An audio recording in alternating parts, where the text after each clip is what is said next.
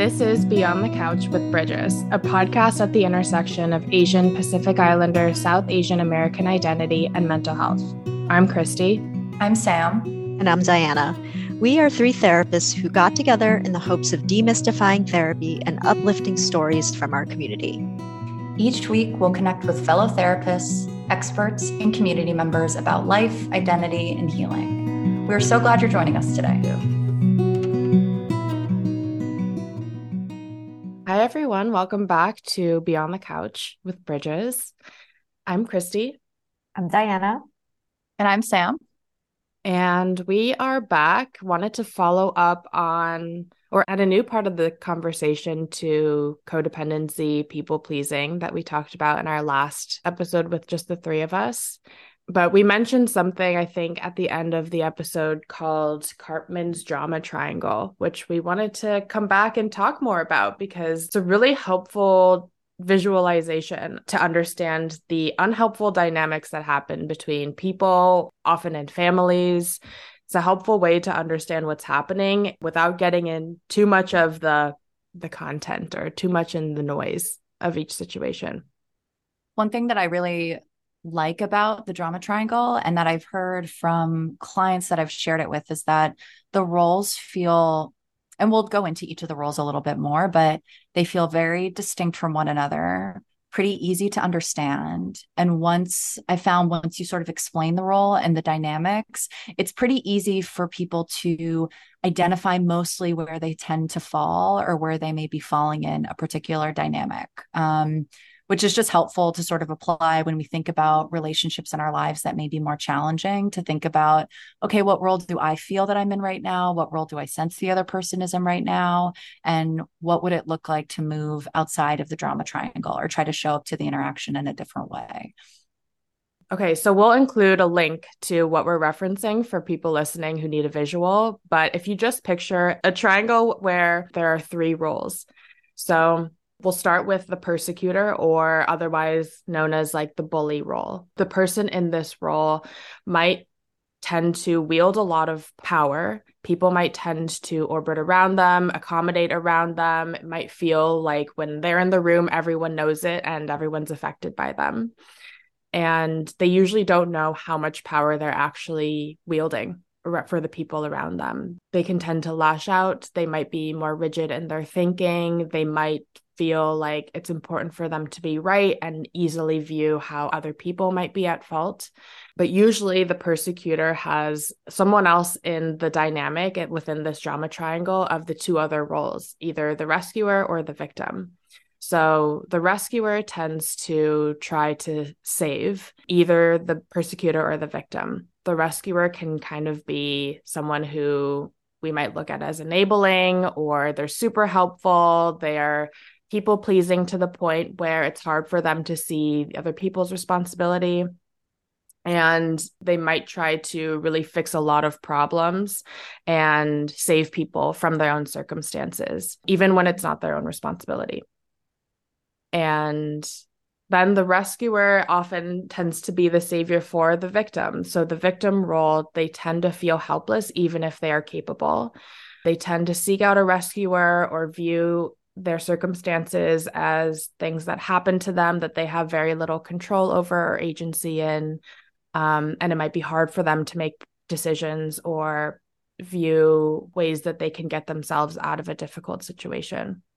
And to be clear, the victim role, the persecutor, the rescuer, these aren't necessarily reflective of a true power dynamic between, for example, like an adult and a child.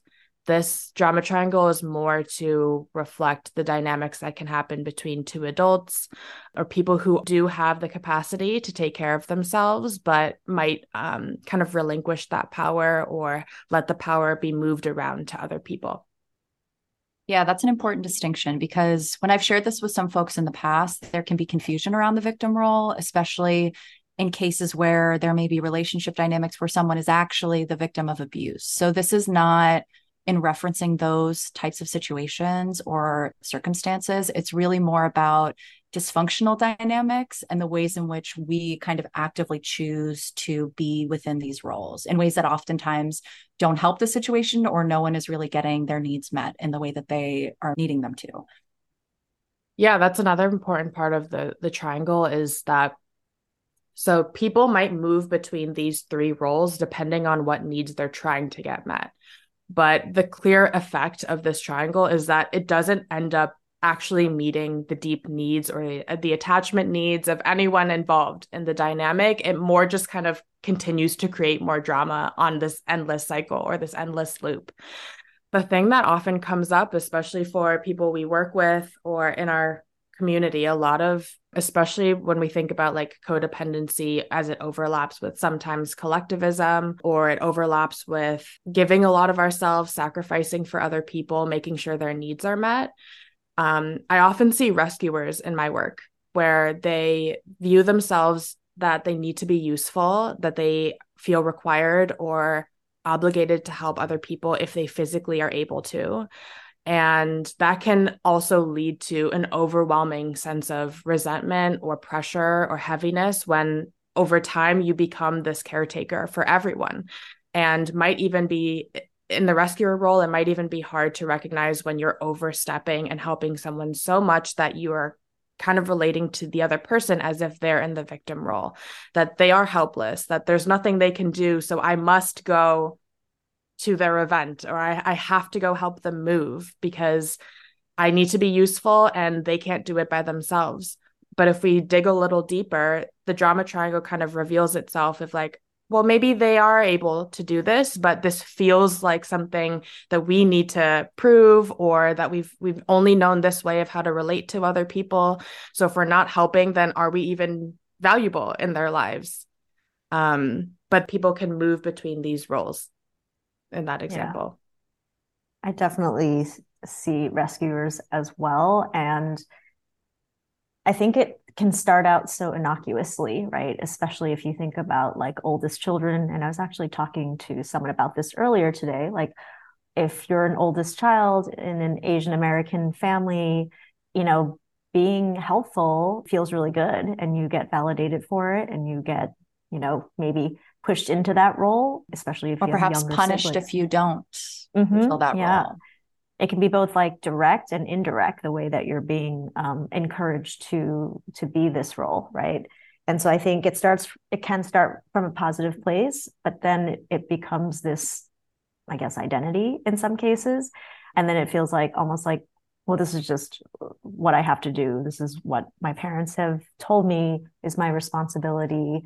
And then it leads to, you know, making assumptions about other people that need your help, right? And then like it says here, feeling guilt when you can't solve problems, right?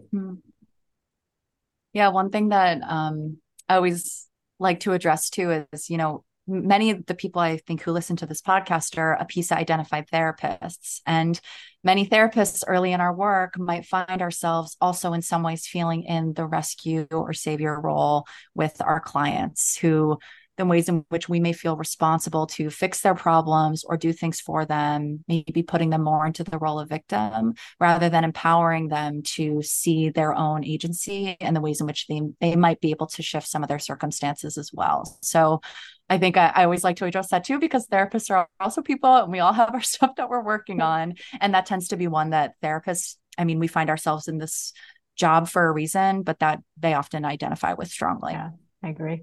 Should we do an example? I think that always helps clarify a little bit of the dynamics. I think the place where I see this coming up most often with my clients is really oftentimes adult children with their parents. I don't know if you guys feel similarly. So let's walk through a scenario. Perhaps I'm a person who has a somewhat contentious relationship with my mother. And maybe my mom has really exacting standards and very high expectations of what I'm supposed to do. And if I fall short of them, she may become really upset and judgmental and criticize me. And then maybe I feel that I'm in the role of the victim and my parent is persecuting me or acting in the role of the bully. And then maybe there is a sibling who feels uncomfortable with the conflict or hurt by what's happening. And they might jump in and defend me or say, Mom, you're being unreasonable, or you know, that's not fair, or you need to be nicer, or stop yelling. Or maybe they jump in and they rescue the persecutor or mom. And they might say, this is your fault. You know that you were supposed to do this. You just need to not upset the parent. And what happens is all three of us are in this contentious, dramatic situation where we are feeling upset or hurt by one another in our efforts to get our needs met or to solve some problem. Does that feel clear the way that I explained that? Yeah, I think that that's a helpful way to illustrate how people can jump into these roles almost automatically or without knowing sometimes, because it might be the general dynamic of how the family is operating or how a relationship is working, where if one person struggles to take accountability, so it could be like the persecutor, it could be the victim, the people in those roles, then the accountability unfairly moves into blame and shifts onto somebody else's chest. And then the rescuer, the people who might take on other people's emotions or take on other people's responsibility, is overladen with too much, which is not, it's not sustainable. It can't work well in terms of getting each person what their actual needs are met, because half of the people in the dynamic aren't recognizing that they play a role too. I think what also happens is like it almost distracts from whatever the actual issues are, what people's needs are actually underneath, right? Because then the issue becomes about like the amount of tension that's happening in the situation, right? And how can we dispel this tension? And I think related to the fact that it's a triangle, right? It's like these people naturally come into these roles because like suddenly there's this increase in tension in the dynamic. One person is probably going to have a lower tolerance than someone else, and that person tends to become that rescuer. Mm-hmm. And then the goal becomes to how do we alleviate tension? And that's not actually what the original challenge was about, right? The original disagreement or the original relational issue, right? Yeah, that's such a good point, Diana, because I think that speaks really well to something that I've heard from folks who feel that they are maybe often in the position of the rescuer in their family around, well, if they're screaming at each other or there is so much tension or so much fighting, what am I supposed to do? Like the ways in which we might feel that there are not options or other ways that we can show up to a situation. And the example that I gave, it outlined sort of a situation where maybe three different people are taking on three different roles. But like Christy said, it's not uncommon for people to move around in multiple roles in a single interaction based on getting their needs met. Like a good example is if someone is maybe more in the role of persecutor and they get called out. Like, let's go back to that situation of mom. So mom gets called out and mom, you're being really unfair, or I feel like you're being too hard on me. Mom may subconsciously then go to the role of victim and say, oh, so I'm a terrible mother. You don't care about me, in a way of hoping to probably elicit the other person to rescue them of, no, of course you're a good mom. I take back what I said. I didn't mean it. You're not being too hard. And again, the ways in which we might feel that we don't know other options, or how are we supposed to respond when this is coming up in a family or in any dynamic in a relationship. Yeah, I think that was helpful in describing how people can switch roles. It's not that they're switching roles, they're just using different roles to fulfill their main role, right? Mm. Yeah, because the needs of the rescuer on the deepest level might be their need for peace or harmony in relationships, but on the surface, they get involved in drama because they're trying to quell it, or they're trying to regulate their own bodies. They're trying to minimize any discord in the house or whatever it is. And so then they get involved to achieve that sense of peace, or to manage, even like how Diana said, like the difficulty tolerating conflict or drama in that way. Maybe, for example, then like the victim role, they might need to feel like loved and cared for, but they seek it out in a way where they're helpless and like need the other person, as opposed to gaining compassion and getting support from other people and recognizing they have their own role to play. Yeah. And maybe for the persecutor role, we'd view their needs as to feel like they have a role or they have a place in the world. They might need to feel like they do affect people. Maybe if they were used to that, or if they rarely got that kind of validation from others. But it comes out in this way of kind of exerting control or power or energy that negatively impacts other people. And there are intentional ways where we can choose to step outside of this drama triangle. There are ways where you don't have to play one of these roles in order to get the relationship to a more productive or a more connected place. And I recognize that we have limited time for today. So maybe that comes in our next episode of clear, practical ways to actually be beyond this triangle. But to wrap up this conversation, it's really about resetting and putting the responsibility into appropriate places, onto the appropriate people. So if someone is feeling like they continuously ask for favors, or they always want to stay over at your place on a last minute notice, and they kind of tend to be like this victim role or play between the victim and persecutor of like, I need your help. I need you to let me in. Let me stay over. And if we are unsure of what to do, then they might go into like, well, you need to help me. I have no one else to do it for me. How do you expect for me to go somewhere else? Or how could you kick me out or something like that? Some way, if you're traditionally in this rescuer role, you might step outside of it by just saying like, I know that you can handle this. I know you're going through a hard time. And I recognize that if I'm not able to host you today, or if I'm not able to help you today, that could be really hard. But I still care about you, and I'm offering support in other ways. You know, that's some way to not go into like, okay, well, you are helpless or you are attacking me. You're just kind of recognizing like, yeah, I recognize that you have responsibility over this, and I'm not able to help you in the way that you want. And that's probably really frustrating. Just kind of name it as it is. But we'll talk more in detail about what that can actually feel like to move outside of this drama triangle.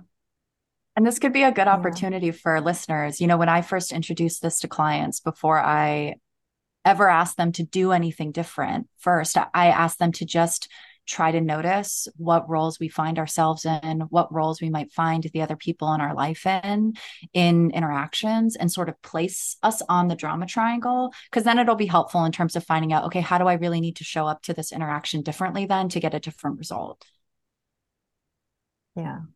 I think that's like the first step, right? To notice what's happening, because this dynamic feels really powerful, right? It's like such defined roles. And if everybody naturally falls into these roles, it really maintains this dynamic, right? It's really hard to step out of it unless you're really aware of what's happening. And then you can be like, okay, I see this happening now. And how do I now do something about it? Otherwise, it's too easy to just fall into your roles, right? Definitely. All right. Well, so part 2, we'll be back and we'll share how do we break out of this triangle and do it differently, or try. Yeah, it's a constant practice. If anyone has questions, feel free to email us, DM us, and we'll try to get to them, especially around this topic of like codependency, people pleasing, this drama triangle, communication, all that stuff. Okay. Thanks, both of you. We'll talk to you in a couple weeks. Bye. Bye. Thanks for joining us on this episode of Beyond the Couch. Tune in every Wednesday, rate or review us to help grow our community, and subscribe so you don't miss our next episode. We'd love to hear from you, so connect with us on Instagram at Bridges Mental Health.